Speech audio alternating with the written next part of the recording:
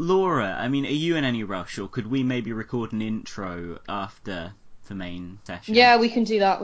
Yeah, that's a cool idea, because then we could do a little preamble about the Adonis stuff. But I'm going to prison. This isn't fair. Laura went to see Andrew Adonis the other day. Okay, well, before we get going, can I just say, if there is anybody listening to this who I have worked with in the past in journalistic circles who feels upset or betrayed by anything I say or anything I imply in this broadcast, just don't bother emailing me because I'm not going to read it. As we will talk about over the course of this show, I have put up with so much over the last, the sort of, the golden age of Ed Miliband really sort of coincides with my time in liberal journalism and just the golden age of politics, really. Well, absolutely. I mean, what a great time it was to be alive. I was in a room with Ed Miliband at a New Statesman thing in 2013. Somebody said to me, "Should we go and talk to him?" And I was like, no. 5 feet away from me, that's the sort of time it was. So just, like I said, just don't write to me. I might change my email address to avoid you, but with that out of the way, should we roll Chris Leslie? Yeah. So, I mean, we stick that in after the fact. Sadly, we don't actually have the hard left thing to rev us all up for the recording. Maybe one day.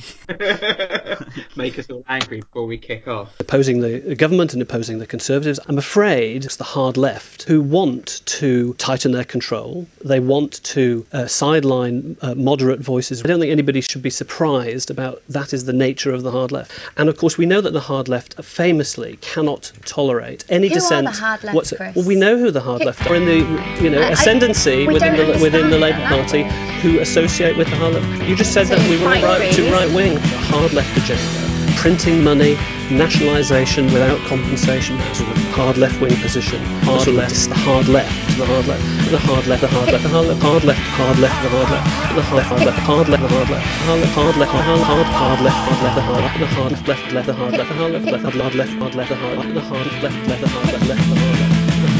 Read about the things that happen throughout the world. Don't believe in everything you see or hear. The neighbors talk day in, day out about the goings on. They tell us what they want, they don't give an inch.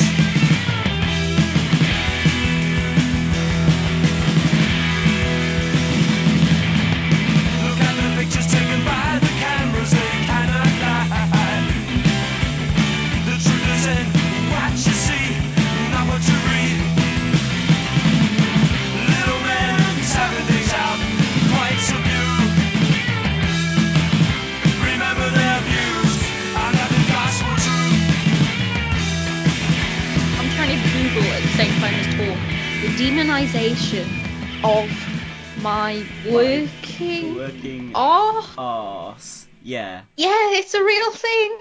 Chubbs. Yeah, no, I knew he had a book called Chubbs, but I didn't know it was fucking what how did he describe it? Like Owen gay Jones fanfic. erotica. Yeah. Owen Jones. This is, yeah. Can I buy I it wonder if off Owen's Amazon? read it. Can I? Yeah, I think you and you used. Yeah, it's there on Amazon for about a tenner. Oh my god. Oh hell yeah. Well, we're gonna have to read this. Oh my god, Real Politic reading series. Oh god, this is gonna be so wild. When we have Owen on the show. We can read it to Owen. Oh my god. Okay, should we introduce this episode then? Yeah. So we don't have to make either of these episodes longer. By me screaming about Adonis for 3 years. Let's just literally do an intro, which is us introducing it then. Yeah. Yeah. Alright. Hello, you're listening to the Real Politic Podcast with me, Jack Frayne Reed, and with my co-host... Laura, this story lasts. Me. Jolien. The only good Jolyon. The only good Jolyon. Yeah, Jolyon Morn, he was briefly in our good books because he liked our Christmas tweet to him, and then he donated to that horrible transphobic fucking crowdfunder. And he has 2 windmills, not 1. Yeah, oh my god, breaking news. So greedy. It's like, save some for the rest of us, man. Jolyon, brother, give me the second windmill. So, we've got a fucking stellar show coming today. Fucking mammoth of a show. Yeah, so in fact it will actually be 2 shows. It's Big Boy season. It is Big Boy season. No, it's not Dr. Bastano. Oh, We have got 2 guests. 2! Cumulatively a big person if you add them together. Big intellects. Yeah. Big names. Big brains. Hell yeah. So, who have we got, Laura? So, we've got the amazing writer Juliet Jacques, whose name I've been pronouncing wrong for fuck knows how many years, because I thought it was like I Jacques! did as well. Yeah, I thought it was Jacques. like the I thought French. it was like, yeah, exactly. I thought it was French, but it's Multiple Jacques. French Jacks. Yeah, turns out it's Juliet Jacques. Yeah, good job. I listened to her radio show Sweet 212, which is on Resonance Resonance FM. I couldn't remember the number bit that comes in it. Yeah. But yeah, luckily I listened to that in advance of the show, so I was able to pronounce her name correctly. I still haven't heard the episode with Owen Hathaway. I really want to listen to that because I love Owen with my whole soul. Yeah, Owen Hathaway is a brilliant writer and really insightful on the Russian Revolution, which is the episode that he appears on. Yeah, I love him. Does he listen to this? Do you want to go on a date with me? I don't know if Owen listens to Realpolitik. I really hope he doesn't after this. I have invited him on the show the show before, so Owen Hathaway, probably come not. on, Owen Hathaway, come on, Realpolitik. I thought the Ministry of Nostalgia was brilliant and had the best cover art I've seen in ages. Yeah. Read some fucking Orwell. It's a fucking good book. Even my fucking melt cunt, the guy that I was dating, even he liked it. I thought it was. Oh, there you go. Wide appeal. Exactly. Anyway, I'm getting rid of him. Come on a date with me. Yeah, come on, Owen. Come on, Realpolitik, and a date with Laura. Hey. Anyway, we're in this episode.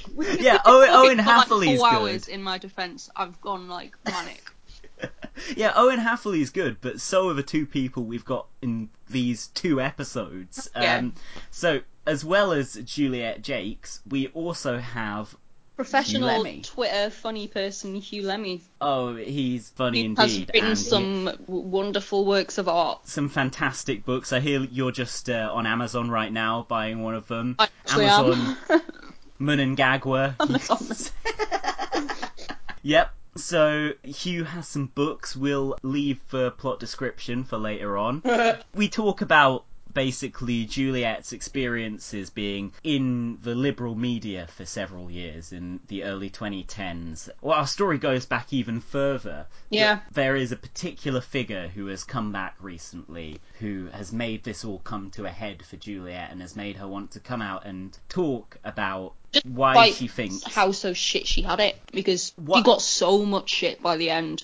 Yeah, and why she thinks the mainstream liberal media is kind of a closed shop. Devoid of any and all self-reflection. Oh, absolutely. And it was Juliet who suggested that we get Hugh on the show alongside her. Hugh has some incredibly insightful thoughts to bring to the table as well. Yeah. God. You can tell we've been talking for literally 3.5 hours at this point, and I am just staggeringly inarticulate. I mean, I'm pretty inarticulate at the best of times, but when I've been talking to, like, clever people for 4 hours, I've forgotten words. I'm just eating crisps. I thought your mouth sounded funny.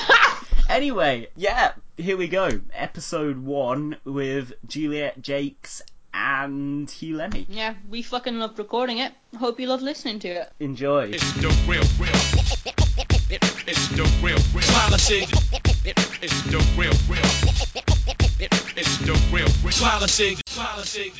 Maybe we should introduce ourselves or something. Yeah, I guess that would be a nice and sort of democratic way to do it. Let's let our 2 guests, Juliet Jacques and Hugh Lemmy, introduce themselves. Yeah, so I'll kick off. I'm Juliet Jakes. I am a writer and filmmaker and occasional journalist. I mostly describe myself as a former journalist now. I did actually have a thing in The Guardian a couple of days ago, which has kind of ruined this narrative. I thought they'd stopped asking. But as we'll see through the course of this episode, The Guardian are not the publication that I'm the most angry with. Yeah. What is your new piece in The Guardian on, so that people can seek it out? It was about a Chilean film called A Fantastic Woman, which is new film by a Chilean filmmaker called Sebastián Lelio, and it's about a trans woman whose lover dies in her arms. It's particularly notable for having a woman called Daniela Vega in, who is openly trans herself and delivers this absolutely brilliant performance. As part of the writing of this piece, I could no longer pretend to have seen The Danish Girl, which I've been doing for the last couple of years. Eddie Redmayne, So taking those trans jobs. I don't know where to start with it. I knew it was going to be bad, but I wasn't quite prepared for how stultifying it is. The whole thing, just, Alicia Vikander just saying, darling, did you let that man look at your ankle? And Eddie Redmayne being all no, darling, he looked at Lily's ankle, not mine. I could never countenance a man looking at my ankle. And then doing sort of cupping his chin in his hands, pouting thing. It's just 2 hours of that. That was a really long intro, Hugh. It's probably... Yeah, my name's Hugh. I'm a writer as well, not a journalist, never have been a journalist, no interest in being a journalist. That's good. I've worked in publishing for a while, although not anymore. Yeah, so I'm just an interested outsider.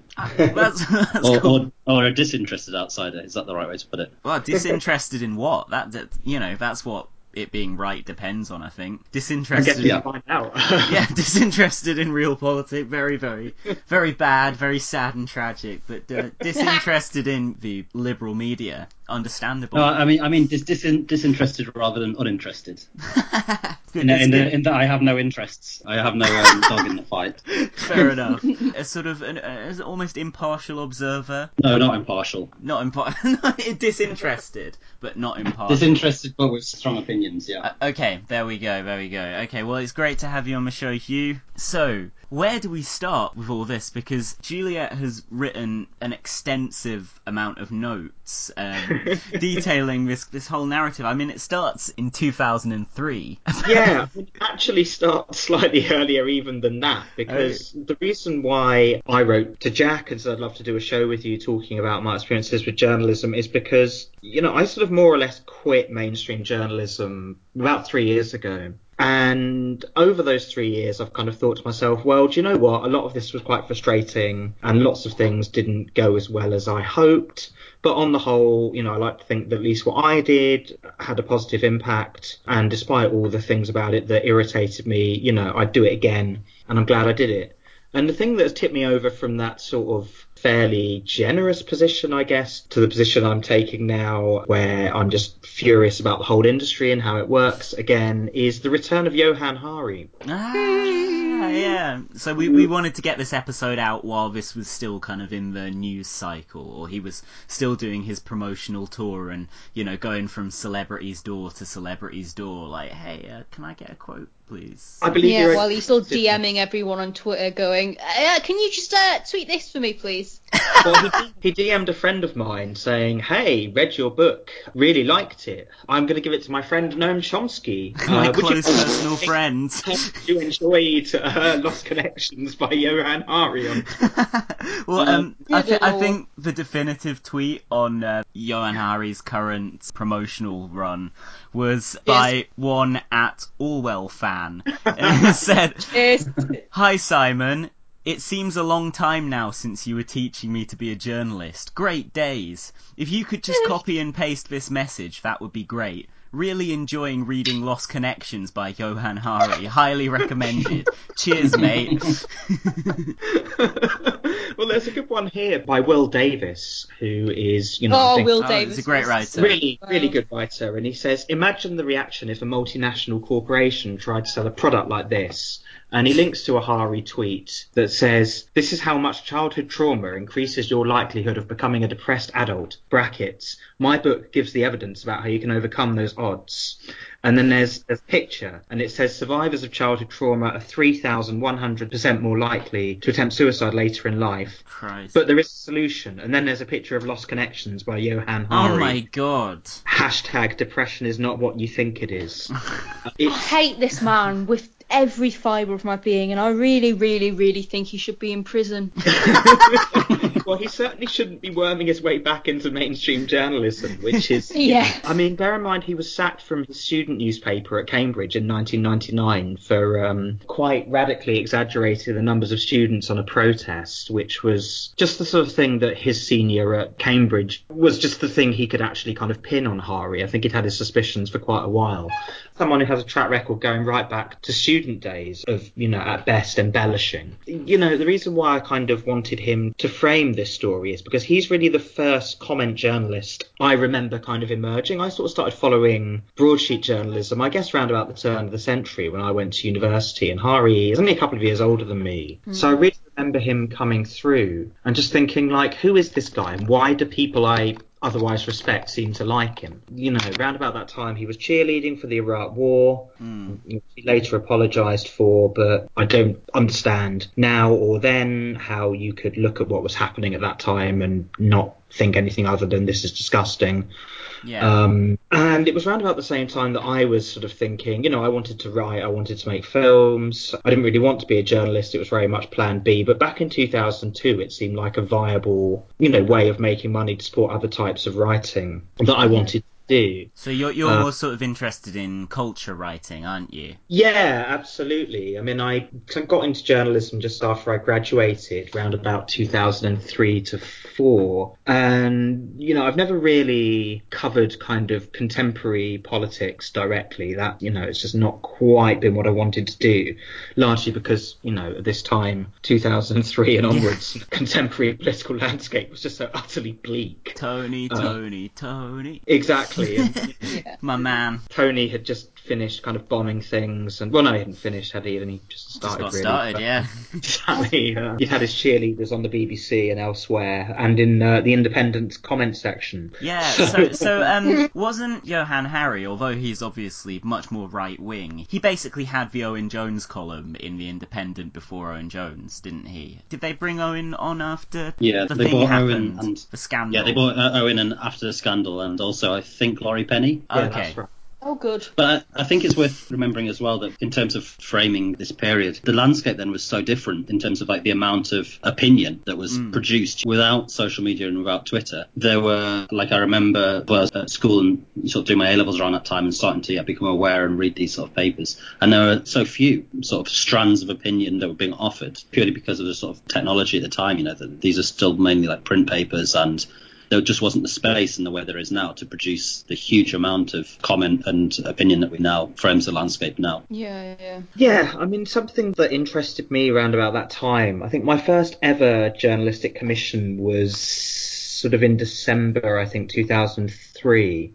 And I got asked to write something for an antique book magazine called Rare Book Review that someone I knew worked on. And I got asked to review a new biography of Winston Churchill. And, I reviewed the book and I filed my copy very tightly within my 1,000-word limit. And the piece of the review that I was the most happy with was, I mentioned that the reviewer omitted the reference to the CIA coup that Churchill backed during his second spell as Prime Minister in 1953. It was the coup to overthrow the elected president of Iran, Mossadegh, who'd wanted to nationalise the Iranian oil industry. And he'd been overthrown, replaced with the Shah, and I talked about how that led directly to the Iraq War. And that got taken out of the print edition. And, whether or not it was like a conscious act of censorship on the part of whoever had edited it, I don't know. Obviously, I found out a lot more about self-censorship and things as I kind of got more into all of this. But, it really irked me that got taken out of the print edition, but it stayed on the online edition, which, of course, made me think that a lot more was possible in online journalism. And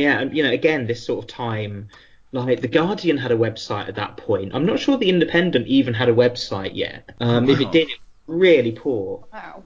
It might well have done. I might have this wrong, but I seem to remember that it had very little online presence. And, there was sort of this point where it was obvious that the internet was going to start changing the media, but that hadn't really kicked in yet. Like Hugh says, there wasn't really that much commentary, and you were still in this thing that used to be the case a lot more with comment journalism, which was where you had commentary in the Sunday papers and in the Saturday kind of supplements, but in the weekly papers, the people who were doing columns were mainly like older journalists who weren't considered, maybe weren't that mobile or had been rewarded for years of more draining investigative work with the column. When was Seamus Milne, who's obviously now Corbyn's Director of Communications and Strategy, the editor of Comment is Free at The Guardian? Because that's the question, yeah. Because he's obviously on the radical left and was seen as somebody who was much more willing to publish like a wide range of views in their comment section than The Guardian traditionally have been. Yeah, I mean, I think that happened precisely because, the Labour left and anything to the left of that was seen as just being kind of completely defeated and that argument as being won. So newspapers could sort of,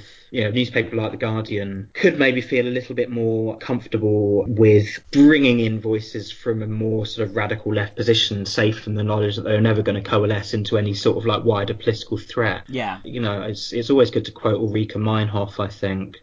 And she wrote about it. There's an Ulrika Meinhof piece called Colonism. Good where tactics, she talks about, good strategy. Yeah, just all round good, I think. But she wrote a piece called Colonism, where she talks about columnists being used by newspapers to sort of give the illusion of a wider editorial policy than they're actually pursuing.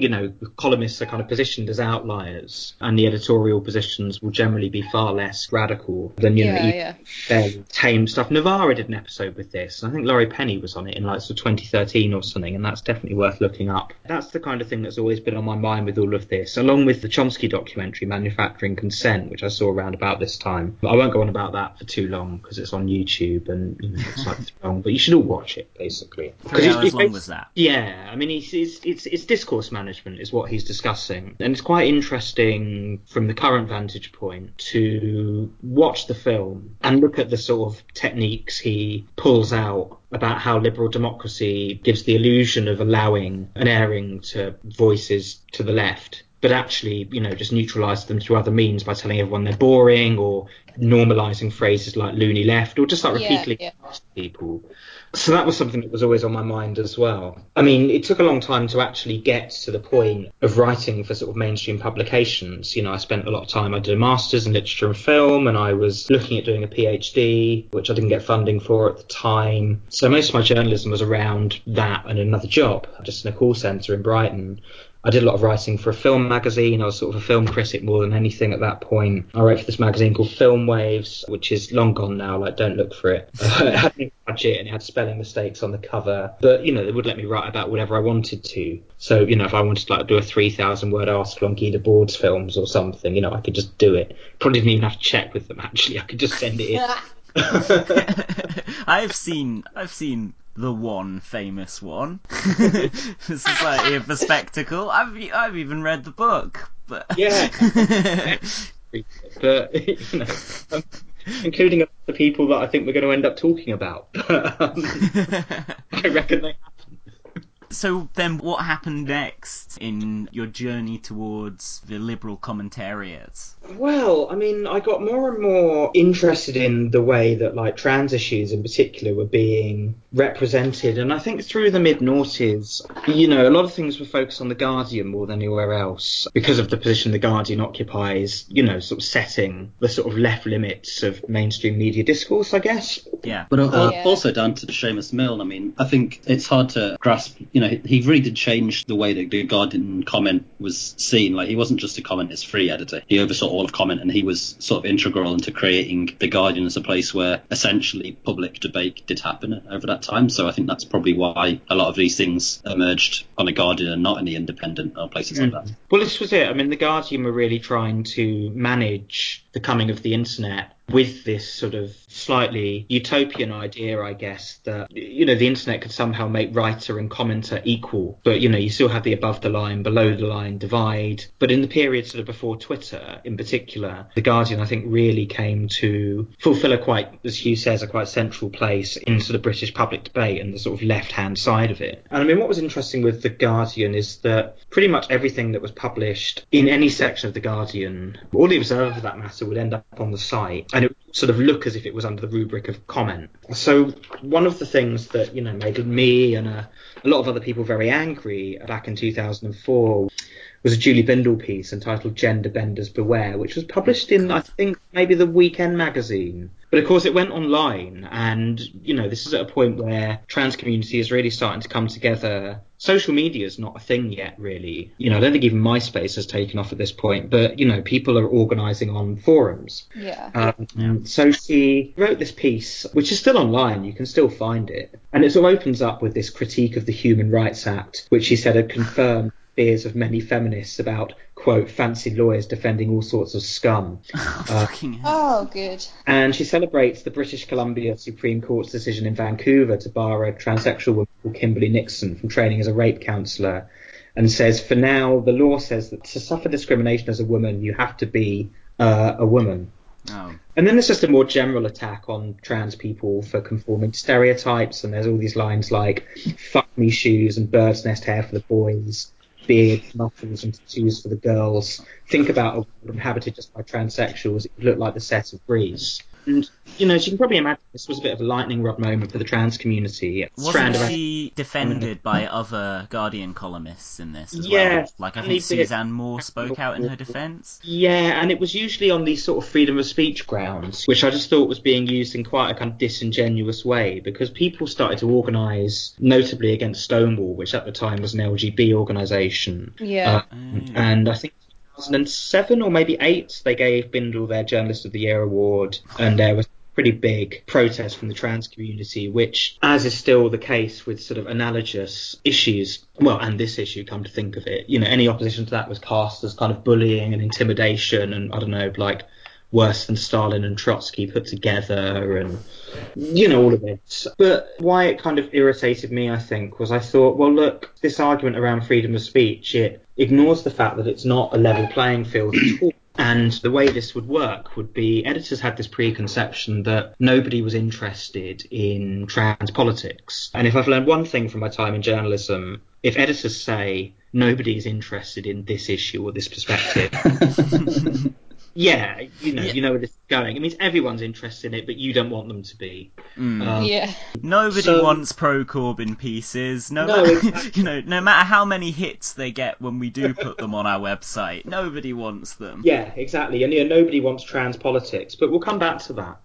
So, I was still looking at like different ways of getting into journalism, like primarily as a means of just supporting myself. Like I said, it wasn't something I was doing for the love, really. But in 2009, when I started transitioning, a good friend of mine, a novelist called Joe Stretch, who I'd known since university, we'd always kind of supported each other's writing and read each other's stuff.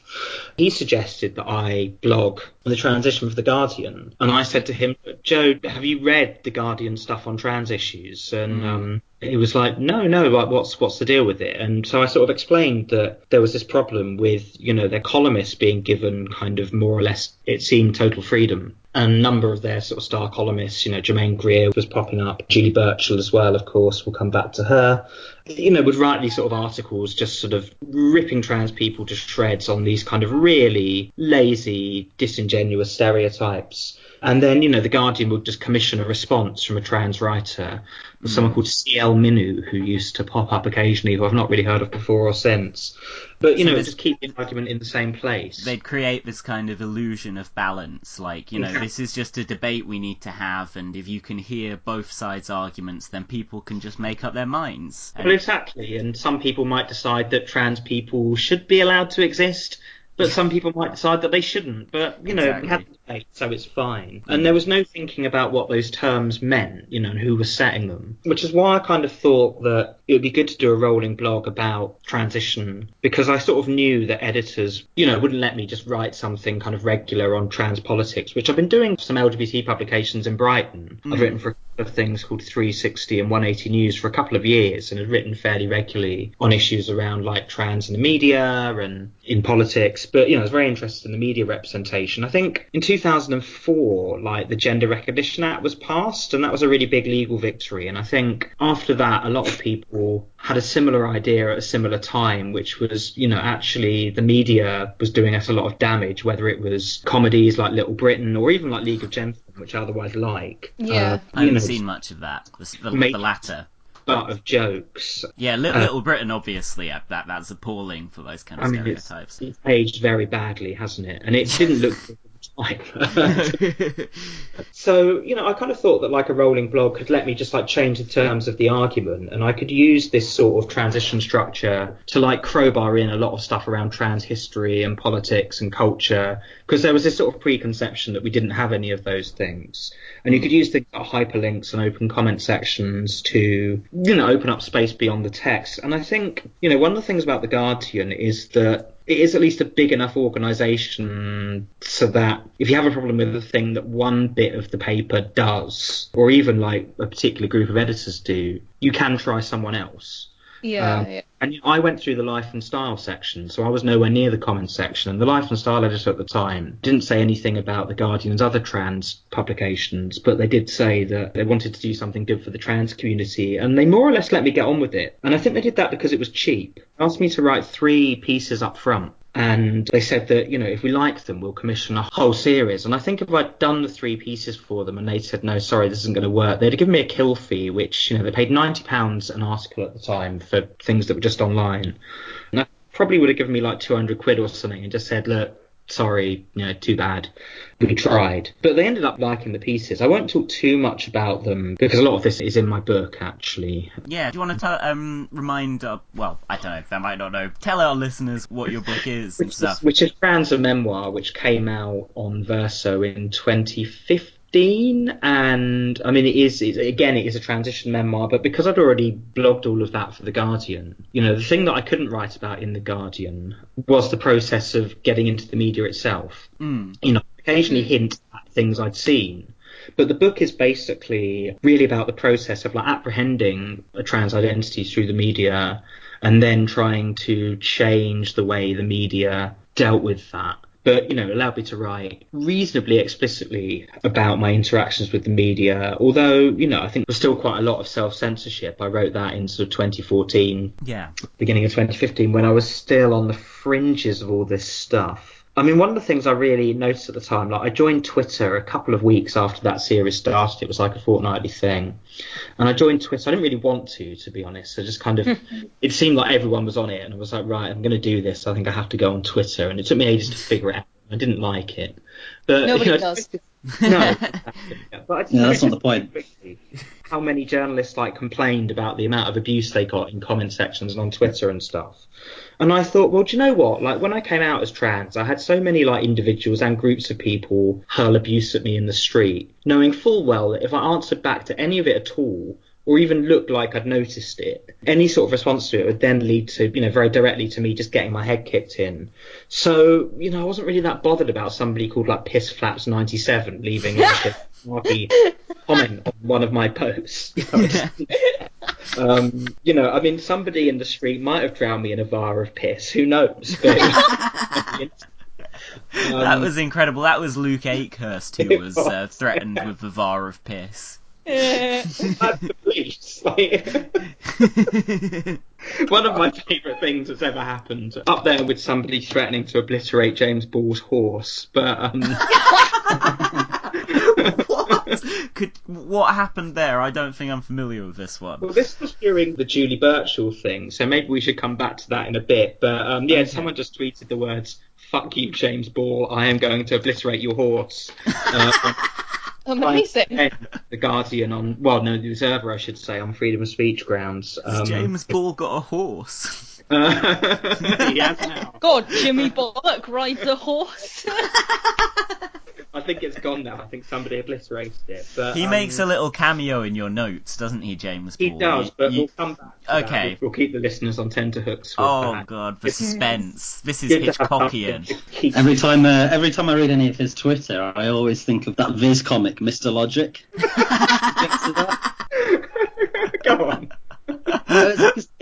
comic, this character called Mr. Logic, who just he responds to every statement with an extremely pedantic, extremely logical response. He just takes everything extremely literally and does that, and always ends up, being arrested or beaten up or whatever. Yeah. Well, he is one of those guys where his entire political outlook is predicated on means testing things. Yeah, he's a sort of dictionary definition of everything. Everything. There's no reading of context or the sort of fluidity of social exchanges. It's just straight to the dictionary, and it's a very bizarre way of operating. Yeah. I guess if you're a statistical journalist, it makes sense. I bet he's good at woodwork as well. Well, I hadn't seen Mr. Logic before, so I've just Googled it. And the first image that comes up is a pixel-perfect drawing of Mr. Logic. And there's a speech bubble saying, "Such is my name, so therefore one can assume that this comic strip is in some way about me."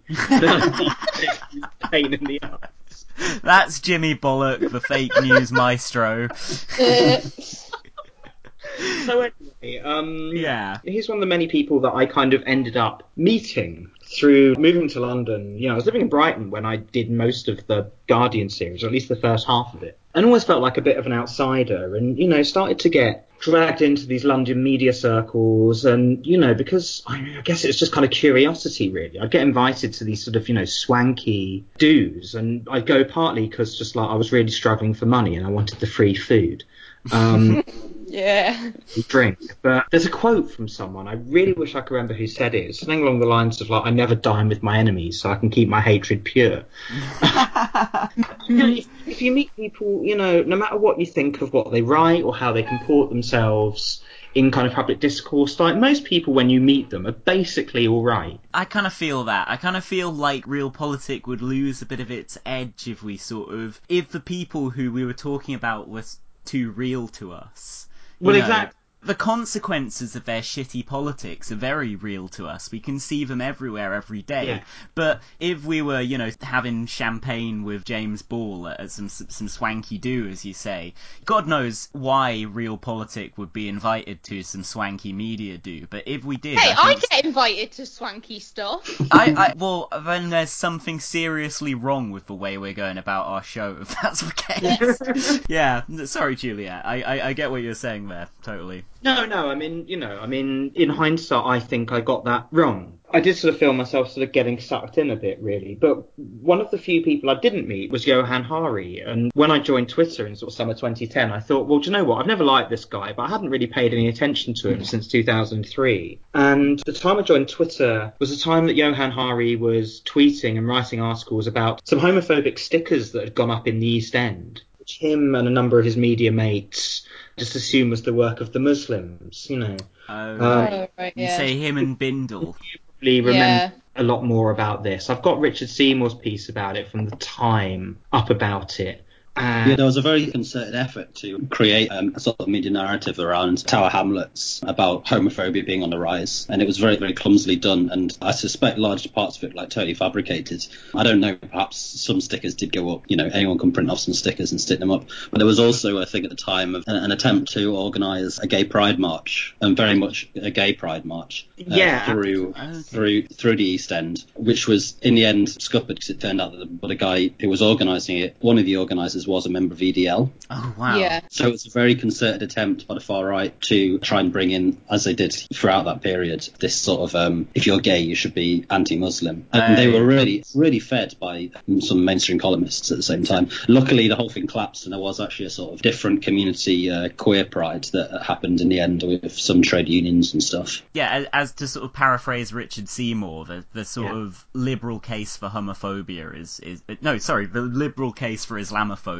rather, predicated on the fact, according to this narrative, basically, well, the way they'd kind of try and say it is that Islam is sort of at its core not conducive to gay rights and women's rights, and this is an argument you see in basically the sort of rhetoric around the left and Iran, or the left and Palestine, and time again I find that you see tweets aimed at, say, Owen Jones. Owen still gets that exact same stuff Which- 7 years on from the whole Tower Hamlets thing that kicked off in like 2011. Yeah, which, Owen, you say you're against... Well, they'll use it to attack him when he criticises transphobia. He'll get some hawkish liberal quote tweet him saying, so you claim to be against this prejudice and so on, but you support a regime that throws gay people off hangs them from cranes or throws them off tall buildings or something. Graham Jones, Iranian hangman. Graham Jones, Iranian hangman, yeah. Fateful tweet. So yeah, this is something I've noticed quite a lot, a sort of centrist hysteria around Islam, which is often cloaked in the language of gay rights. Can I just read a bit of Richard Seymour's piece on this, entitled "Can We Finally Talk About Johann Hari's Islamophobia?" from February 2011. And the piece ends by saying, Hari went on to claim, East London has seen the highest increase in homophobic attacks anywhere in Britain. Everybody knows why, and nobody wants to say. It's because East London has the highest Muslim population in Britain, and we have allowed a fantastically intolerant attitude towards gay people to incubate there in the name of tolerance. And Seymour says that Arthur Vidal pissed off with this and wrote to Hari to explain that metropolitan crime figures actually showed a reduction in anti-gay attacks in those areas with the highest Muslim populations. Hari snorted that she was, quote, extremely unintelligent. But Vidal was just underlining a point that had already been made to Hari by Patrick Lilly of UK Black Pride that he'd ignored. The exploitation of homophobia to demonise East End Muslims is becoming urgent as Islamophobes, with the support of EDL members, try to organise what they're calling an East End gay pride event, though the organisers apparently have nothing whatever to do with the East End. So that was what was going on, but Johann Hari's year got a bit worse, didn't it?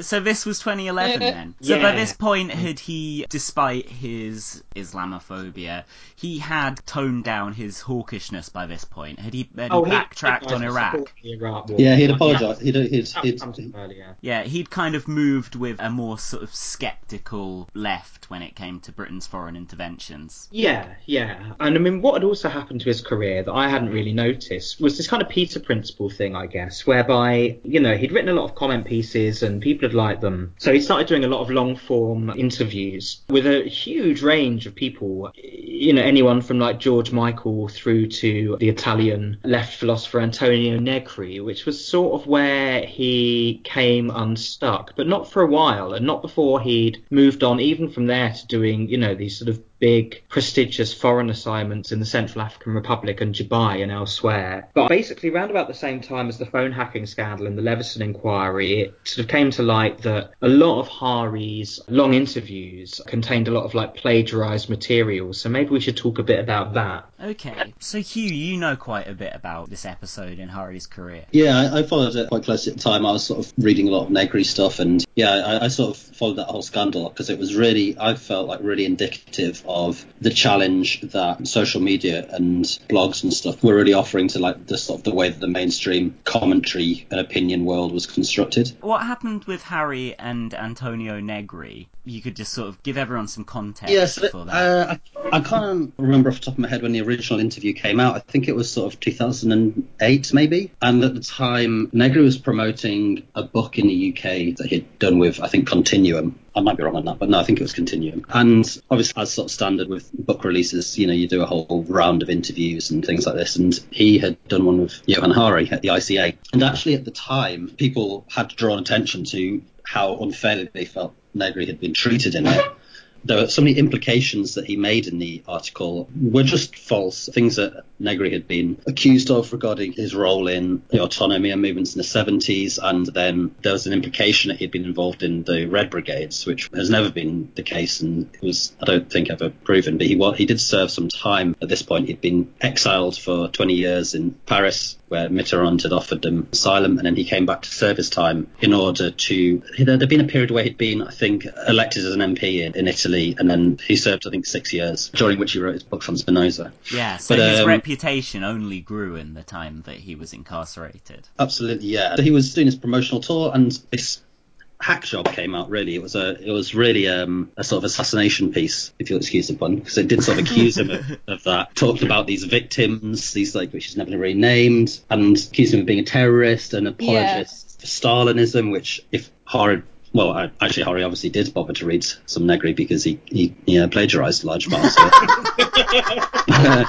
If he bothered to understand it, then Well, obviously maybe he just like ignored it for years, and then he finally picked it up one day, and he was like, "Oh man, this is good shit. I should have read this sooner." But yeah, there was these implications that he'd been obviously like some sort of supporter for like a sort of Stalinist form of communism, and like, I mean, real nonsense. And it was picked up at the time by Alberto Toscano, who wrote a letter, I think, to The Independent, or there was an open letter that was going around on sort of listservs and forums at the time, saying that he had been really misrepresented and that this was a sort of a terrible interview that was intellectually dishonest. And then also there was a letter as part of that. There was a sort of addendum to that letter by his publicist, Rowan Wilson, which sort of suggested that a lot of the incidents that were claimed never took place. You know, if you read this profile of him, he paints him as like a really comically arrogant Italian intellectual European leftist sort of thing.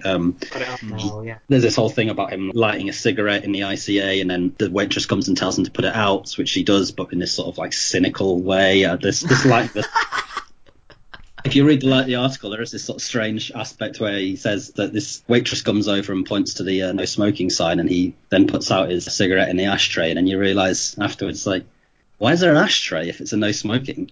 You don't have an like, cynically putting out a cigarette reminds me of some description. It was obviously supposed to be kind of menacing, of Corbyn sitting in a PLP meeting, loudly munching noodles. If anything, that's worse than the Stalinism, isn't it?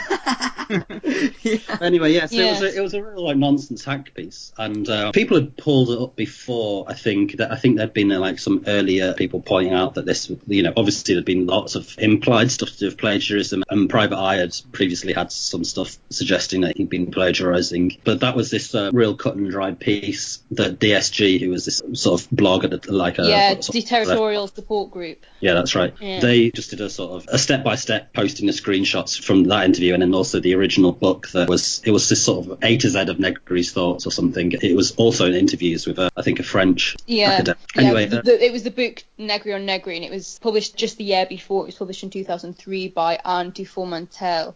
Yeah. And essentially, Deterritorial Support Group, this blog, just posts the screenshots from Dufourmentel's clips. I mean, there's no way alongside his, and there's no argument against it. There's just no argument against it. And also takes stuff out of context. It's a real shitty way of doing it, because it's not even, as he'd later claimed, that he was trying to use these quotes that he'd plagiarised as a way of better elucidating people's positions, because obviously in interviews people aren't always as articulate as they are in their written work. But it's not. If you read the interview, the context of it doesn't bear any relation to the original context of the quotes. Anyway, so that sort of came out, and for me I thought that was really interesting, because there was a real concerted effort to ignore it, but it built up a head of steam on Twitter. A journalist for, I think it was actually The Sun at the time, but now for Channel 4 News, a journalist called Brian Whelan, he took it on and sort of pushed it further, and then he did a lot more research into previous things and found this whole catalogue of other examples. And then another guy, an author called Jeremy Duns, he also did the same thing, and, you know, really went through, I think between the two of them, they went through hundreds and hundreds of interviews and found his journalistic practice essentially was plagiarism. And what was interesting was that Whelan was on the left and Duns was sort of more or less on the right. And I think Duns is a very hawkish kind of guy, isn't he? Yeah, but, you know, that's liberalism. If you stand in the middle of the road, you know, that's how you get killed. I've actually got the Hari article up at the moment. You know, The Independent haven't taken down his archive like they should have done. So here we go. So he starts off by repeating the allegation that Negri was the murderer of Aldo Moro in the late 70s, the former Italian Prime Minister. I mean, this stuff is now just pretty much the reserve of Italian fascist conspiracy theorists. Like, this isn't even a sort of centrist position in Italy. This is like understood as being part of that period of the years of lead, and really this strategy of tension that was happening at the time of the state colluding with the far right, etc., etc. This is really, you know, some dodgy stuff that he's pulling. Or would these Italian conspiracy theorists publish lines like, after 400 pages of this being Negri's empire, I feel like I have been raped by a dictionary of sociology, because that's a genuine line in this article. Yeah. Why is it still on the internet? I'm not reading any more of that. This was round about the same time as his obituary of Derrida, wasn't it? Oh, God. Yeah, There's a real class thing going going on. There's a real class thing going on. He consumes this sort of stuff. Like, this is how he's portraying it. Like, I've read this, so you don't have to. I've read it, and I can tell you this is nonsense. So don't get. He Mark consumes Fisher. it Mark and Fisher was really talking out. Yeah. Mark Fisher at the time was talking a lot about this and saying it's an attempt at policing discourse. And there's a class aspect in it. It's saying to working class people, like, I understand this, and therefore I understand that it's nonsense, and you don't even have to bother reading it. Which I think that was Mark was saying at the time, and I think it was very intuitive. Yeah, I see that 400 pages of this. Yeah. This was sort of coming to a head in lots of ways. Obviously, the Leveson inquiry was happening at this point. And so, in some ways, the Hari story was getting a bit lost amidst that. But in other ways, of course, it was particularly pressing for the publications that were putting themselves up as better than the News of the World to have their own houses in order. So there was apparently an inquiry at the Independent run by Andreas Whittam-Smith, who was overheard describing Johann Hari as a genius at some sort of, swanky thing. And then people were just saying, well, why are you running this inquiry? And in the end, Hari resigned. But not after a period of really trying to sort of obfuscate it. There was like a period of, there was this ignoring thing, and there was sort of claims it was politically motivated against him from the far left. And then against the gays, there was implications of homophobia. And then there was this sort of thing like, oh, well, it's just one or two incidences. There wasn't this like putting your hands up and saying I've been caught out. He was pushed rather than jumped, I'd say. Yeah, and you could see him at the time really laying the foundations to come back. You could see a very carefully worded apology that, like you say, sort of only acknowledged the things that he absolutely had to acknowledge. There were lots of people talking about things in some of his foreign reporting that seemed extremely dubious, but were very hard to prove one way or the other. But, in the context of like career-long malpractice, really didn't look very good. It's just occurred to me that like Johann Hari might consider some of that libelous. So if you want to sue me, Johann, like go ahead. You don't have a reputation, I don't have any money, but, and what money I got asked to pay you, I'd like give to the Corbyn Project and not have to give it to you. So just thought, get that. I'm just looking at a really good blog by a blogger called Splintered Sunrise from the time, where he talks about, Hari's plagiarism in the interviews, a suspicion that a lot of his Vox Pop quotes have been made up, a reportorial style that tends to be careless of the facts, straying easily into exaggeration, embellishment, sometimes into outright invention, and strong circumstantial evidence that either Hari or someone close to him was engaged in extensive Wikipedia sock puppetry, including the postings of allegations about critics of Hari that were flagrantly libelous. And it was often people I don't like. It was like Nick Cohen and Richard Littlejohn and others. Pox on both of their houses. But, that's not... I do think the way that the apology was done was like, it was really like a minimal viable product. So that was like, it would get him off. But like you said, it was laying the ground for him to come back later. The basic idea behind the apology was that he had made errors in sort of journalistic procedure, that he had failed to quote properly. He hadn't put the right quotation marks in the right place or credited people as he should have done, rather than the fact that it was widespread misrepresentation that he was doing. He was plagiarizing, but he was also, through plagiarizing, lying about people's responses in order to discredit them. I'm sure Tony Negri could have sued if he'd wanted. Yeah. Absolutely. And he framed this whole apology and this whole retreating from the Independent and everything with the now sort of like hilariously famous quote, "I've been subjected to a trial by Twitter." Which we've seen so many journalists and so many men do since. I'm thinking off the top of my head of somebody who I'm sure would love to sue me for this. Rupert Myers basically did exactly the same thing. You're going to say him. He followed me and unfollowed me when I was on Twitter several times, and I sort of looked at him and just thought, I've got no interest in following you back whatsoever, so he couldn't message me, but I'm sure he would have done. Yeah. Get off my eggs! He looks like a peregrine falcon. with his Kinder eggs. Eggs. Oh my god. I think that's an in-joke at this point, Julia. I don't think anyone else took up before that's funny. Explain that. No, it's just there was well, first of all, his face in profile looks like a peregrine falcon. He's got a Secondly, there was a Daily Mail article a couple of years ago about, I don't know what the story was about, some like 4-year-old boy with Kinder eggs, but this 4-year-old boy was the spitting image of Rupert Myers. Oh, that poor Rupert Myers. Oh, Yes. I hope he grows up and lives a good life despite that. Hey, Rupert Myers sort of kid. Yeah, I thought you meant Rupert. No, I don't hope he has a good Hope he life. I does hope he not. has a terrible one. I hope he grows up though. Yes, yeah. Well, yeah, Rupert Myers joined Johann Hari in this group of people who sort of issue a sort of minimising and disingenuous apology. And Myers was even more explicit about didn't he just like delete all his tweets and say, I'll be back in 2018? Yeah, literally. Am I right in thinking that Harry features in John Ronson's book, So You've Been Publicly Shamed? I haven't read it. I've got a copy, so I can go over and get it from the other side of the room now. It's been a while since I read it. It was before I knew it was uncool on the left, so I gave it a read out of curiosity. But this was also happening at a time where like there was this sort of strange clash between journalists and social media, or between commentators and social media. This was when the discourse around trolls was sort of really coming up. There was this misrepresentation of what the idea of a troll was for a start. There was this panic around what trolls are going to do to public discourse. And there was a lot of... It was still forming. There were still journalists who were like, this is going to die off, and social media won't really have a long-term effect here. And there were still people who were just sort of refusing to engage, or who were taking any sort of criticism as trolling. But I think that's really important, will look really important, especially in the future, is seeing how this moment of like the spike in people being able to respond straight away to journalists about their opinions, how that has sort of helped form and change into like this sort of Corbyn moment of the last couple of years, and this wider establishment, both on the left and on the right, of sort of anti-establishment thought and action and stuff. But yeah, at that point, that was this point where like this idea of trolls was really at its height. I don't know if you remember. Also, back then. I mean, I feel like 2011 was a particularly interesting moment, partly because someone like Hari just couldn't get away with behaving the way he behaved anymore. You know, this sort of mendacious effort to sort of police the left limits of political discourse, that ceased to be possible because people could call him out, not just for individual misdemeanors, but, you know, the entire nature of his journalistic project.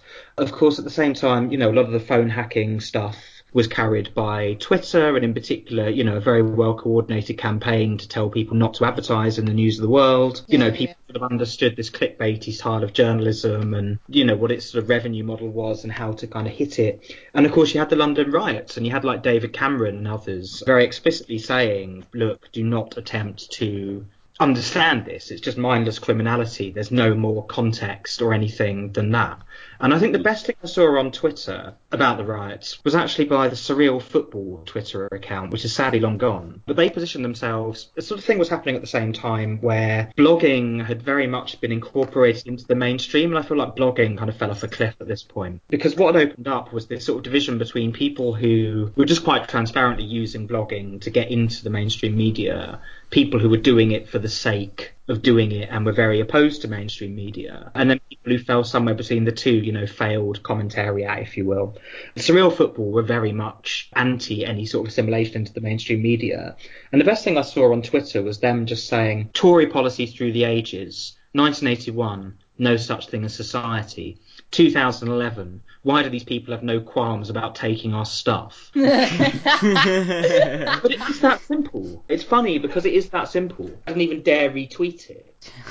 My favourite artifact of the 2011 riots is a moment on Twitter, or I think it was on that website Storify, actually, that a friend of the show, Jules D, made, which was basically like 100 celebrities of varying stature calling for the army to intervene in the London riots. It's called like... It's called like the latent fascism of British public life or something. Yeah.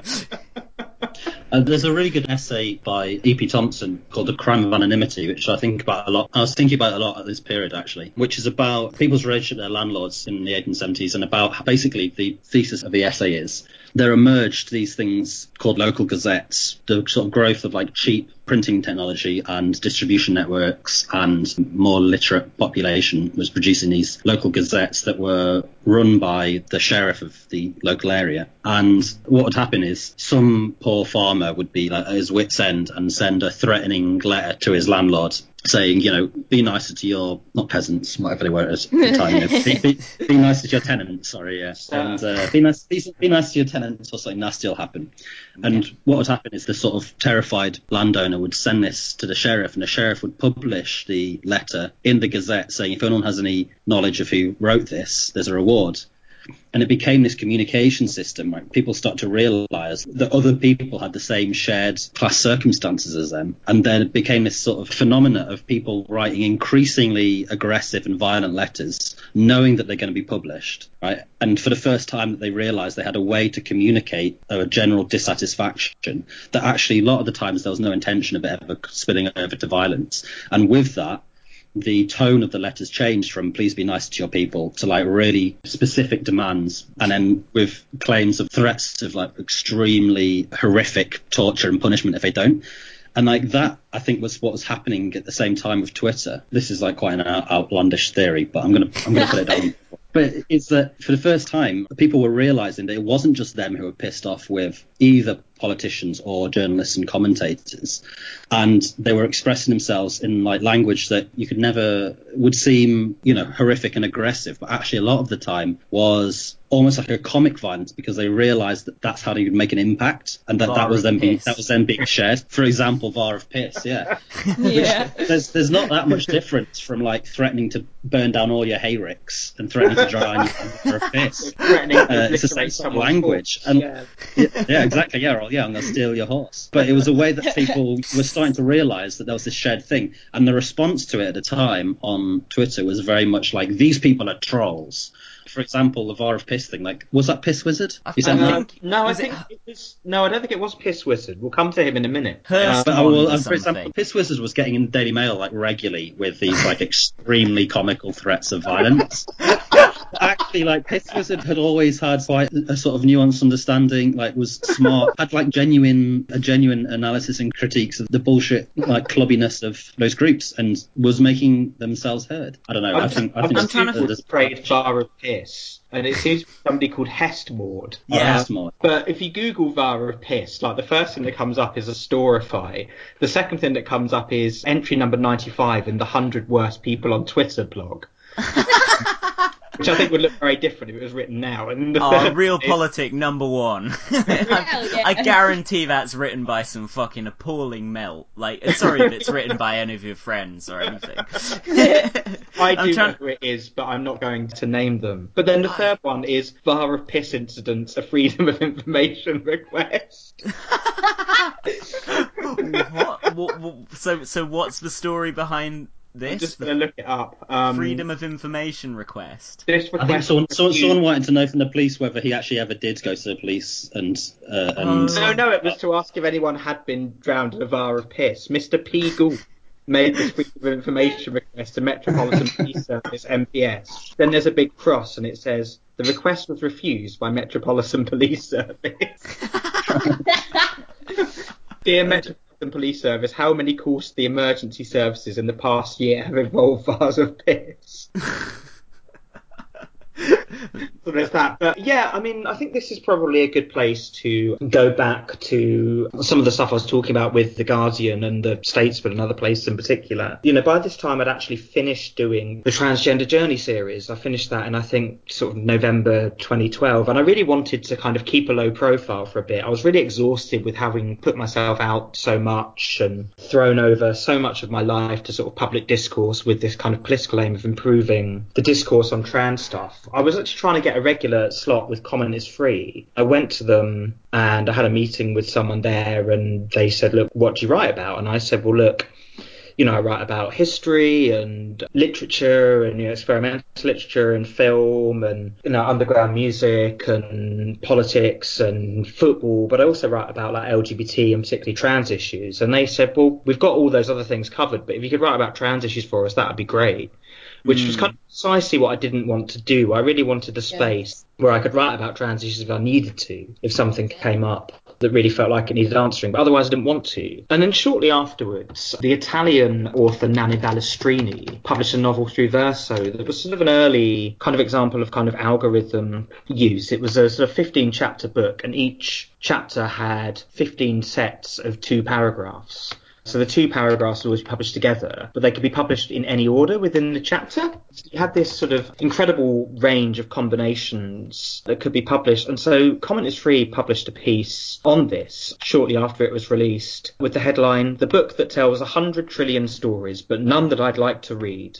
So, you know, if you're looking for a gimmick with a twist, you could do worse than the latest edition of Nanni Ballestrini's Tristano, which is the kind of thing you would have expected Johan Hari to say about it. Yeah. Do you know who wrote this piece? Got it up now. It was Holly Baxter, who I don't really see a lot of now. But I think she does still write for them. You see her name occasionally on some, like, bad liberal takes. I mean, this was really just, you know, it just made me so angry that, you know, I'd been told, oh, we've got this covered. I mean, the sort of stupidity of British coverage of experimental literature is another show. And in fact, it's something I dealt with on my resonance show, Suite 212, like we did a show on this recently. By the way, I listened to your Russian Revolution episode last night. I found that really, really interesting. Thanks. No, I mean, that was a really nice show. Like, we had Owen Hatherley, who was another person who was, you know, at this time trying to write for Comment is Free and just finding that it wasn't really for him. You know, I think he got frustrated with saying more or less the same thing every week, with having to get fairly complicated stuff that often needs a lot of explaining into this sort of 600, 700 word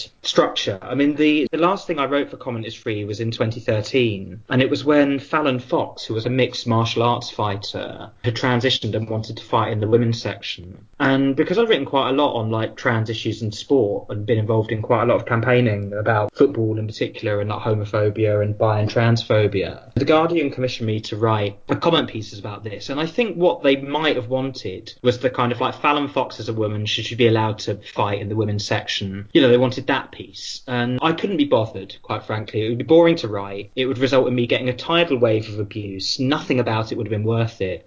So instead I tried to write a sort of overview of, you know, the sort of history of like men and women's segregation in sport and moments at which that had broken down or whatever. But then that meant trying to tell quite a detailed history in like, I argued them up to 750 words. And I just remember writing and just thinking, I'm more than halfway through this piece and I'm at the 1928 Olympics. Shit.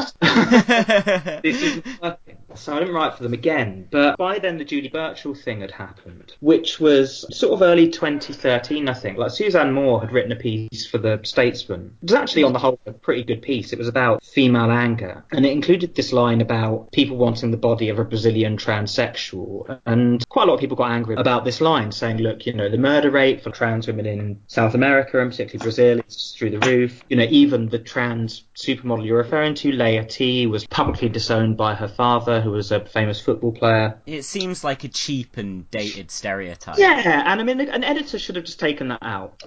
You know, I think if I'd been editing that piece, I'd have just been like, it doesn't need that, it doesn't add anything, it doesn't serve any use. It's just an incredibly lazy gag. Yeah, exactly. But, you know, it could have easily gone. But, you know, this developed into a quite bitter row. Again, I'm not going to go into all of this too much because this is a sort of big part of the end of my book. But, you know, the usual suspects were quite angry that, you know, the uppity trans people were yelling at them on the internet. And I remember there was like a Facebook thread with people like, I certainly remember Nick Cohen being involved with it, you know, talking about the nasty trans lot and, you know, including quite a lot of not particularly pleasant language about trans people, which resulted in Julie Birchall publishing this piece, which went on the Guardian website. And, you know, it was just full of all this like really, you know, opened up with this sort of authentocrat stuff about eating lobster and drinking champagne with her media mates, but still being Julie from the block. And closed with the threat that shims, she-males, whatever you're calling yourselves these days, don't threaten or bully we lowly natural-born women, I warn you. And, you know, these lines like people having one's nuts taken off, ... by endless decades in academia, in brackets, see what I did there in case you'd missed it. I mean, it really was just fucking objectionable, and it really never should have got to print. But by that time you could see a lot of people who weren't trans had sort of read a lot more about these issues, a lot more interested in them, and just thought this stuff wasn't on and were no longer going to be taken in by the sort of bad faith use of freedom of speech as a defence. Which people like Nick Cohen are always going to be taken in by. Well, absolutely. I mean, that's the shtick, isn't it? And to be fair, like, I did meet Nick Cohen a few times, and he did spend a lot of time like looking at my chest, so he can't be that transphobic, right? I mean... There's a good description of him in your notes, actually. Drunken lech, I think, is the phrase I used. Shriveled. shriveled was the first word, because it cut out a bit, and you've got to hear the full description there. I think so. And I mean, I did wonder about saying that on something that's going to be broadcast, but I remember a few years ago, Sheffield Wednesday Football Club tried to sue a few people who posted on a Sheffield Wednesday forum for like bad-mouthing people on the board of directors. And I can't remember how high up this got, but it got to a certain level, and then it was decided that it was just abusive rather than libelous. So by that defence. But yeah, I don't know. There's a lot of stuff going around about Nick Cohen, and I think it would be hard for him to sue everybody who has a most likely very, very true story about Nick Cohen. I mean, yeah, I mean, I loathe him, and like him quoting Mark Fisher in a recent piece made me so angry. I mean, it really was despicable. He's into like Angela Nagel and stuff now. Nick Cohen and Freddie de Boer. Yeah, he's big into the sort of the pro-free speech left, the anti-political correctness left, whatever you want to call them. God, I mean, by this point, I was just exhausted, and I spent a lot of that day that piece was published. I'd actually just been evicted from my house, so I had 2 weeks to move, and I'd set aside that Sunday to really get going with like packing stuff and cleaning, because like my housemate had already gone. And, spent the whole day like dealing with it. But I saw people on Twitter saying, the Guardian probably think that they can get Juliet Jacques to write a response and that will make this all right. And, it obviously put me in a pretty difficult position. So what I did was work behind the scenes a lot more. Spoke to people at various publications saying, well, look, if you do want to publish responses, here are people who might be good. Other writers said, I want to write something about this. And I would say, well, let me have a look at the copy, because I can help you take out any turns of phrase that, you might unintentionally upset people with, whatever, and make it less intimidating for people to publish stuff that, meant to be helpful. So, I did a lot of stuff like that. The best part of the whole thing was just seeing the screen grabs of Alan Rusbridger's Twitter feed, which is like an endless scroll of it's actually an Observer piece. And as my friend Daniel once, he was just like, Alan, you don't need to reply to Piss Wizard. So, I mean, the whole thing, there was an awful lot of humour in it, really. And the piece got taken down by the end of the day, whereupon everyone's hero, Toby Young, up and reposted it in the Telegraph. And there was still a lot of people. Oh, it's disgusting. I mean, we don't need to waste much time on him, but... No, we'll be doing a full episode on him. We'll be reviewing the film How to Lose Friends and Alienate People. Well, have fun with that. I mean, I had to watch The Danish Girl, as I said, and that was bad enough, but yeah, And I mean, yeah, so people were still complaining that Birchel's freedom of speech had been denied to her by the sort of Stalinist trans Twitter mob. So she's had the same piece published in 2 national newspapers within 24 hours. Like... I mean, I guess this was a sort of catch of the Milne Rusbridger era of The Guardian, was that whilst I'm sure... I don't know about Rusbridger. I'm sure Seamus Milne isn't transphobic himself, but Rusbridger himself is very libertarian-minded, and Seamus Milne, in order to publish all this really radical stuff in the comments section, he had to buy into this kind of, we'll have balance, and publish something very reactionary as well, to kind of offset whatever kind of radicalism he put into the pages of The Guardian. But it was actually an Observer piece. Okay, my bad.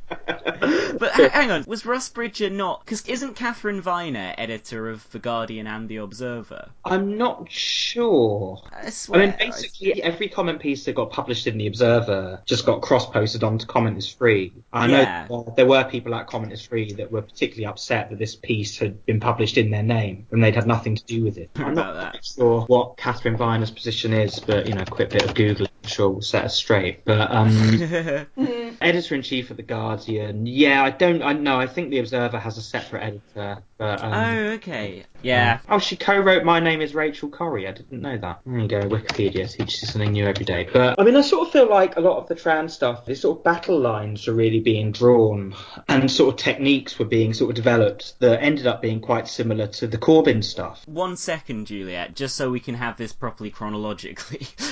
I found a piece on the Guardian website from November 2017, which was I think where I got this idea that she edits both The Guardian and The Observer, it's a piece quoting Catherine Viner, and it says, Catherine Viner, in turbulent times we need good journalism more than ever, and it describes her in the subheading as Guardian and Observer editor-in-chief. Oh, right. Yeah, I'm seeing John Mulholland. Yeah, John Mulholland as the Observer editor, I think. Yeah. Well, I don't know then. More fake news from The Guardian. That you're spreading, yeah. Well, we know that is the nature of the hard left. Well, exactly. And that's all of us, right? Yeah. Hell yeah. Yeah, so, I mean, after I tried to write regularly for Commenters Free, I ended up writing for The Statesman. In that I would get my face on their website. So I was sort of attached to the publication. I would just, every time I had something to say, I would say it. And for the first year or two, really, I was really quite happy with this. I mean, the pay wasn't great, and I did it around another job. I had actually a very boring admin job in 2013. I just did a lot of the writing when I was supposed to be working. Yeah. They're all kind of on the clock. But, I got to write on lots of different things, kind of anything from architecture to kind of queer performance art to, unpacking the life and death of Justin Fashanu or experimental literature or, even stuff about the Commune of Paris or interviews with Mackenzie Walker about the Situationist International. Again, I really sort of came to feel that you could talk about fairly radical left things in mainstream spaces as long as you did them under the guise of culture or history. Yeah. And I think if you were advancing those sorts of perspectives to do with stuff that was still fairly current, that was when you got a problem. Just to give a little story about becoming a regular blogger for the New Statesman, because I feel this episode's been quite short on humour. I sort of agreed to do that, I think, summer 2012. And that was when I had my lower surgery. So I was out of London for quite a while. I went to recover at my parents' home because my mum used to be a nurse, so she looked after me. And I came back to London after like a month away and found that the Statesman had sent me, as a sort of a gift for becoming a regular blogger, they'd sent me a Waterstones gift voucher. And, I thought, okay, this is a nice gesture, great. There wasn't a Waterstones near me, so, this thing sat around for ages. And then I went to Brighton, where I used to live, see a few old friends, and, it was quite difficult. They got great Waterstones in Brighton. Well, exactly. Brighton Waterstones is really good, so I was very excited about spending this gift voucher. So I took what I imagined was a reasonable amount of books to the counter, about 50 quid's worth of books, put them down on the counter, gave them the voucher, the card, and the woman behind the counter just said, "You've got £5 on here."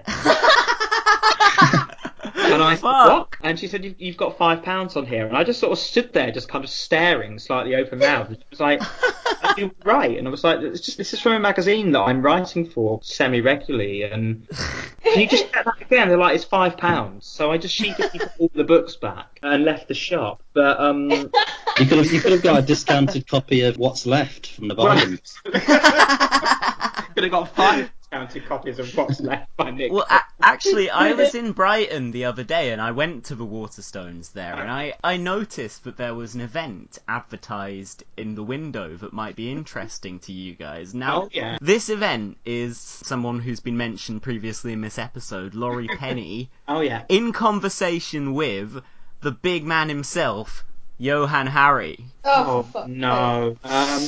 Oh, fuck. Should know better. Sakes. And this really winds me up. Like, lots of people who should know better helping to rehabilitate him. Like, John McDonnell. Well, yeah, but this is how this works, right? I mean, we talked earlier about Hari kind of astroturfing discourse around himself. And if you aren't, I mean, Laurie's a very different case, but, in the case of a lot of the people he's got to endorse him, I think if you weren't very involved with the fringes of liberal and left journalism and had something, like I did at the time, had something invested in the integrity of it, then you probably weren't paying that much attention to this stuff. And if you were to look at it, you'd probably think, well, he made a mistake, he apologised, he should be given another chance. And the way this plays out is that people like me, who find this infuriating and dispiriting, we look like the ones with the problem. And I don't know if that's accidental. My feeling is it isn't. I mean, he really is just the Lance Armstrong of journalism. It's fucking disgraceful. That maybe sounds unfair. I mean, I did mention it on Facebook, and a friend of mine replied saying, yeah, but Lance Armstrong's actions actually made him good at the thing he was trying to do. I mean, always, even despite the incredible amount of cheating, still a shit journalist. Yeah, that's the thing that his apology sort of was laying the ground for. is, like I said, to make it about procedure and not about representation, because people are now saying, well, he was plagiarizing, but then he's learned his lesson and now he's really thoroughly putting his footnotes and referencing and stuff.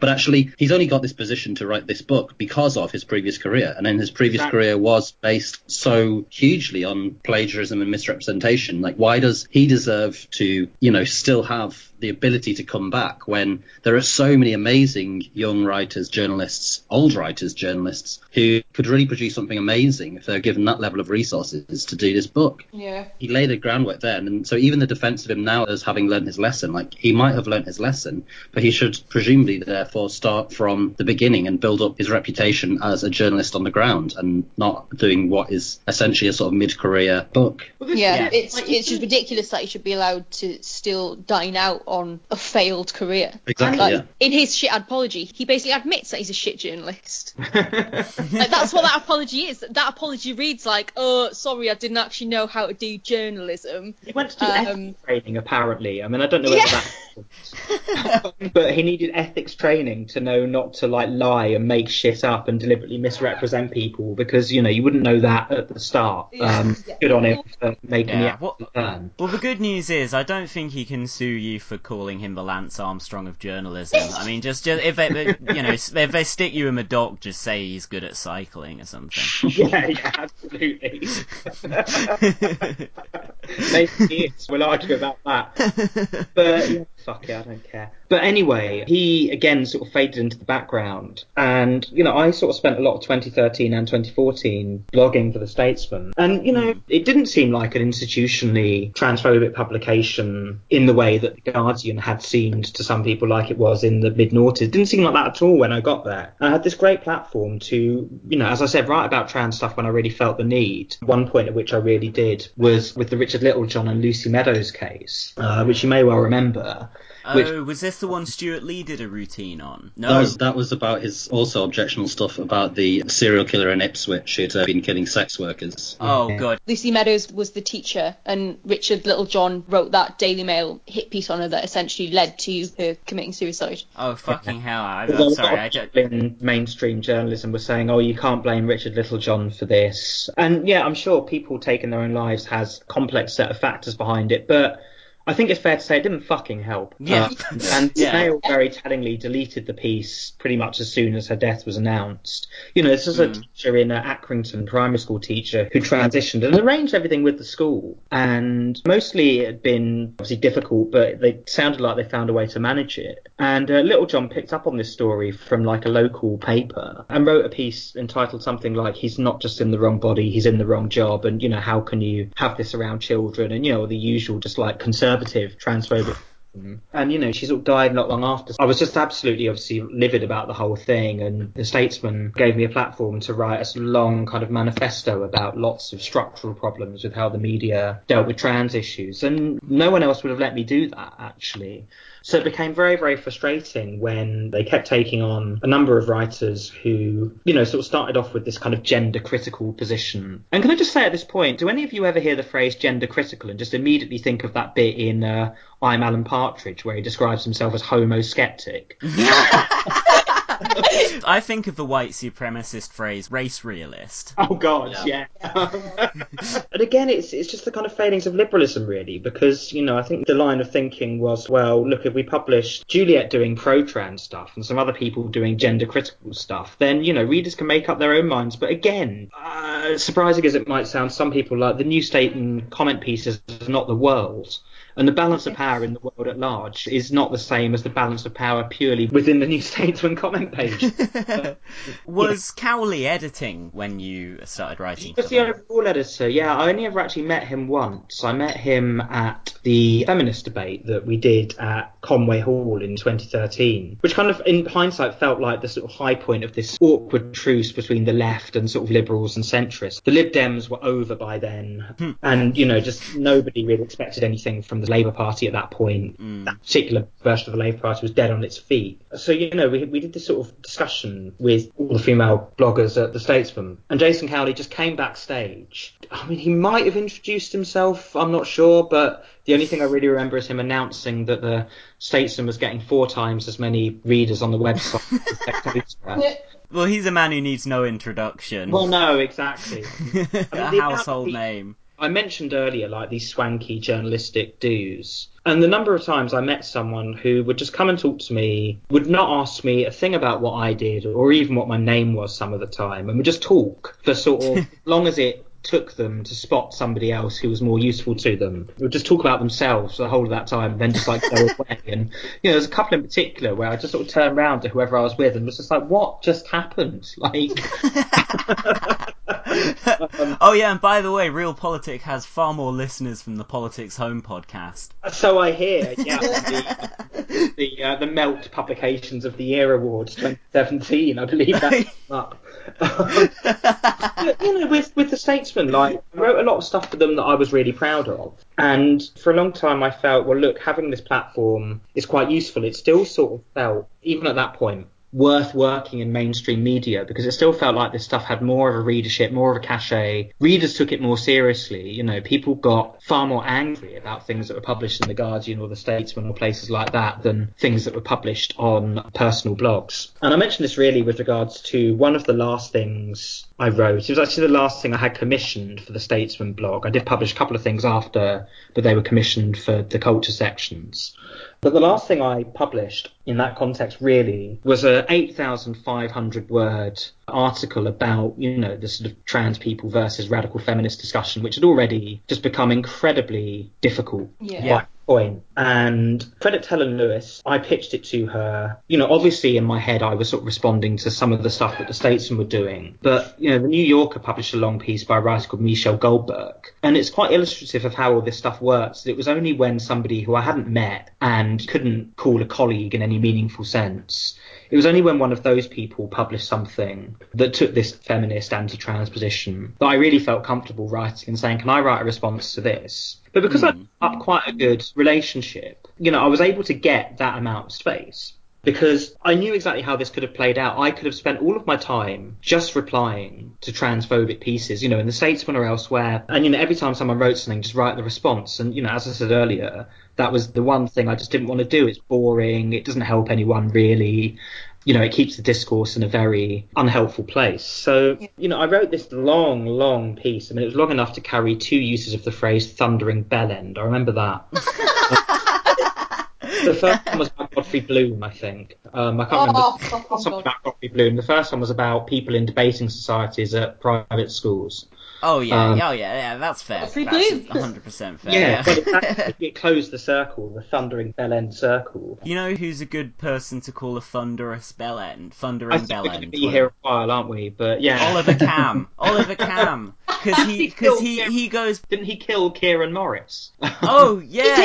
In return for Kieran threatening him with a baseball bat, he drowned him at the bottom of the Pacific Ocean. He strapped concrete to his feet. Yes, yeah. Because he goes by the name The Thunderer, doesn't he, Oliver Cam? Right. Sorry, Juliet. No, it's fine. No, Tom Chivers. I'm sort of glad I heard that. So, Tom Chivers wrote something on Twitter and he pulled up the stand first for my Statesman piece and just said something like, you know, this is the most uninviting stand first for any article I've ever read. Because I had mentioned that I wanted to write about something else, but I'd had to spend 8,500 words on, like, answering these sort of concepts that were debunked by sexologists in like 1913. Yeah. So he said this is the most uninviting stand first I've ever read. And, you know, to be generous to him, I can understand that position. I could get my head around the mentality. Just think, no thanks. Well, you know, he's one to complain. All his fucking readers would rather be reading something else. Well, I took great delight in replying to him and saying, actually, it's the most read thing on the Statesman website for the last 2 days. And it's been trending in London. But it could only have had that impact because it was in that particular space. The same with the Guardian series. And I think if I'd written it for like my own personal blog, like I don't think it would have got that sort of traction. And it sort of led to things that people don't really see either. I mean, off the back of it, I got invited by PEN International to go and speak at their annual congress where they were having a discussion about adding LGBT as a sort of thing that they would protect in their kind of constitution on kind of freedom of speech grounds. You know, there was like the Russian propaganda law being passed. A copy of this was in the Kyrgyz parliament. What was this organisation? Sorry, I think International is poets, essayists and novelists, and it's been going about 90 years, and it's a sort of pro-freedom of speech organisation. Of course, I have lots of issues about these disingenuous ways in which freedom of speech has been used in kind of public discourse, but I think ceding freedom of speech as a principle to disingenuous centrists is not actually the right thing to do. Yeah. So off the back of this article, you know, someone I knew there invited me to speak on this panel in Kyrgyzstan, which then led to discussions with people in government in Kyrgyzstan about this legislation that was going through, and it led to PEN doing a lot more work on LGBT stuff because the resolution to protect LGBT freedom of expression got passed like unanimously. And I was able to add like transgender, queer and intersex to the constitution as well when I was there. So, you know, writing in these spaces does have these weird consequences that you can't necessarily predict. And I think a lot of people in these circles, like me included at times, have really tried to protect themselves by saying, oh, no one's reading, this stuff doesn't actually make any difference. But it does, or it can do. And I think you have the responsibility to behave as though it does. There was a great moment while I was in Bishkek. I did a talk at the Bishkek Feminist Society, and I ended up talking about writing for The Guardian, how that had led me to be in Bishkek, because as they said, like, no one comes here and no one pays any attention to, you know, sort of feminist and LGBTQI struggles here. And there was a woman called Selby translating for me, doing translation from English to Russian for the group. And I got onto The Guardian and transphobic stuff in The Guardian. And Selby just started laughing and saying, did you respond to that Julie Birchall thing? And I was like, fucking hell, like, fucking refugees from Turkmenistan living in, like, fucking Bishkek. This stuff stunk all the way to Central Asia. So, like, you do have to be prepared for the possibility that, you know, what you say kind of does get around, does mean something. Yeah. And I've done this episode with you with that in mind. Absolutely. All of this now that I'm quite happy to. So you had fairly good relationships with the liberal media, and as you say, from 2010 to 13 roughly, there was this kind of uneasy truce, and then what went wrong? I don't really know. I mean, to give a very personal story that now feels like the apogee of this for me, I remember sort of autumn 2013 having yet another big bout of depression and really feeling like I was struggling and mentioning this on Facebook. And I immediately got a message from Sarah Dighton, who I was friends with on there at the time, just saying, look, Juliet, here's my number, call me now. And, you know, it's like 3 PM. She'd like children to pick up from school. We'd never actually met at that point. We only met once. But, you know, we had like a sort of really friendly and funny and good-natured chat. And it really, really helped. You know, it did make me feel a lot better about things. And then, of course, over the course of the next year, she took a very different path and sort of... Yeah. Well, I mean, you know, we all know what sort of things she's been writing for the last couple of years. Well, we know who the hard transphobes are. Well, exactly. And, you know, and it's a shame because, you know, it wasn't always like that. And I found myself in a particularly difficult position because a lot of these people who were taking these positions were people I had met and were people who I thought were all right. You say you had quite a good relationship with Glosswitch as well. Well, I only met her once as well. Like, we did this feminism debate together that I mentioned earlier, and we met each other and I thought she was really sound, to be honest. And again, you know, we found ourselves on opposing sides of this argument, and I just didn't know how to deal with it. I mean, it came to a head for me with The Statesman, the point at which I was like, you know, I had lots of people, by the end of 2014, I had lots of people telling me to quit. And I felt I probably should. But, you know, it's just a character issue on my part, actually. Like, I'm not very good with active conflict. And I can take an awfully long time to make a break with something in particular and just probably put up with too much. And I had a lot of people in journalism, not just like, you know, the kind of outsiders I mentioned earlier, but a lot of people in journalism saying to me, look, you're putting up with far too much here. You really shouldn't. And in the end, I did kind of stand down. But the point at which I stood down was a Statesman piece. I'm just going to get it up. Right, at this point, both Hugh and I had to go to the bathroom, and Juliet had to get a glass of water. So this is a good natural break to leave you on a big note of suspense until, you know, a few days' time when we'll be dropping the next episode. So, until part 2, later on, comrades. Deep here, this man's invention that they call atomic power. Are we all in great confusion? Do we know the time or hour when a terrible explosion may rain down upon our land? blotting out the works of man. Are you ready for that great atomic power? Will you rise and meet your Savior in the air? Will you shout or will you cry when the fire rains from on high? Are you ready for that great atomic power?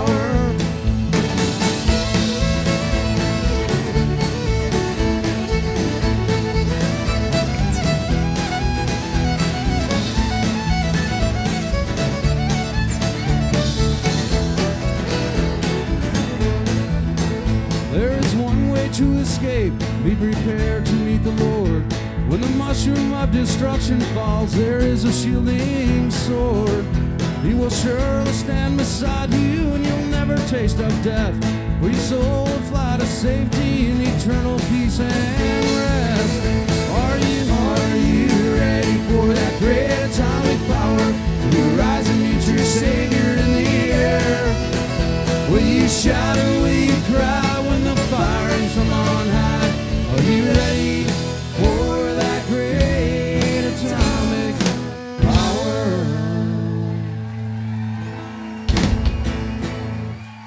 It's tech, it's exciting, it's young people, it's crowdsourcing.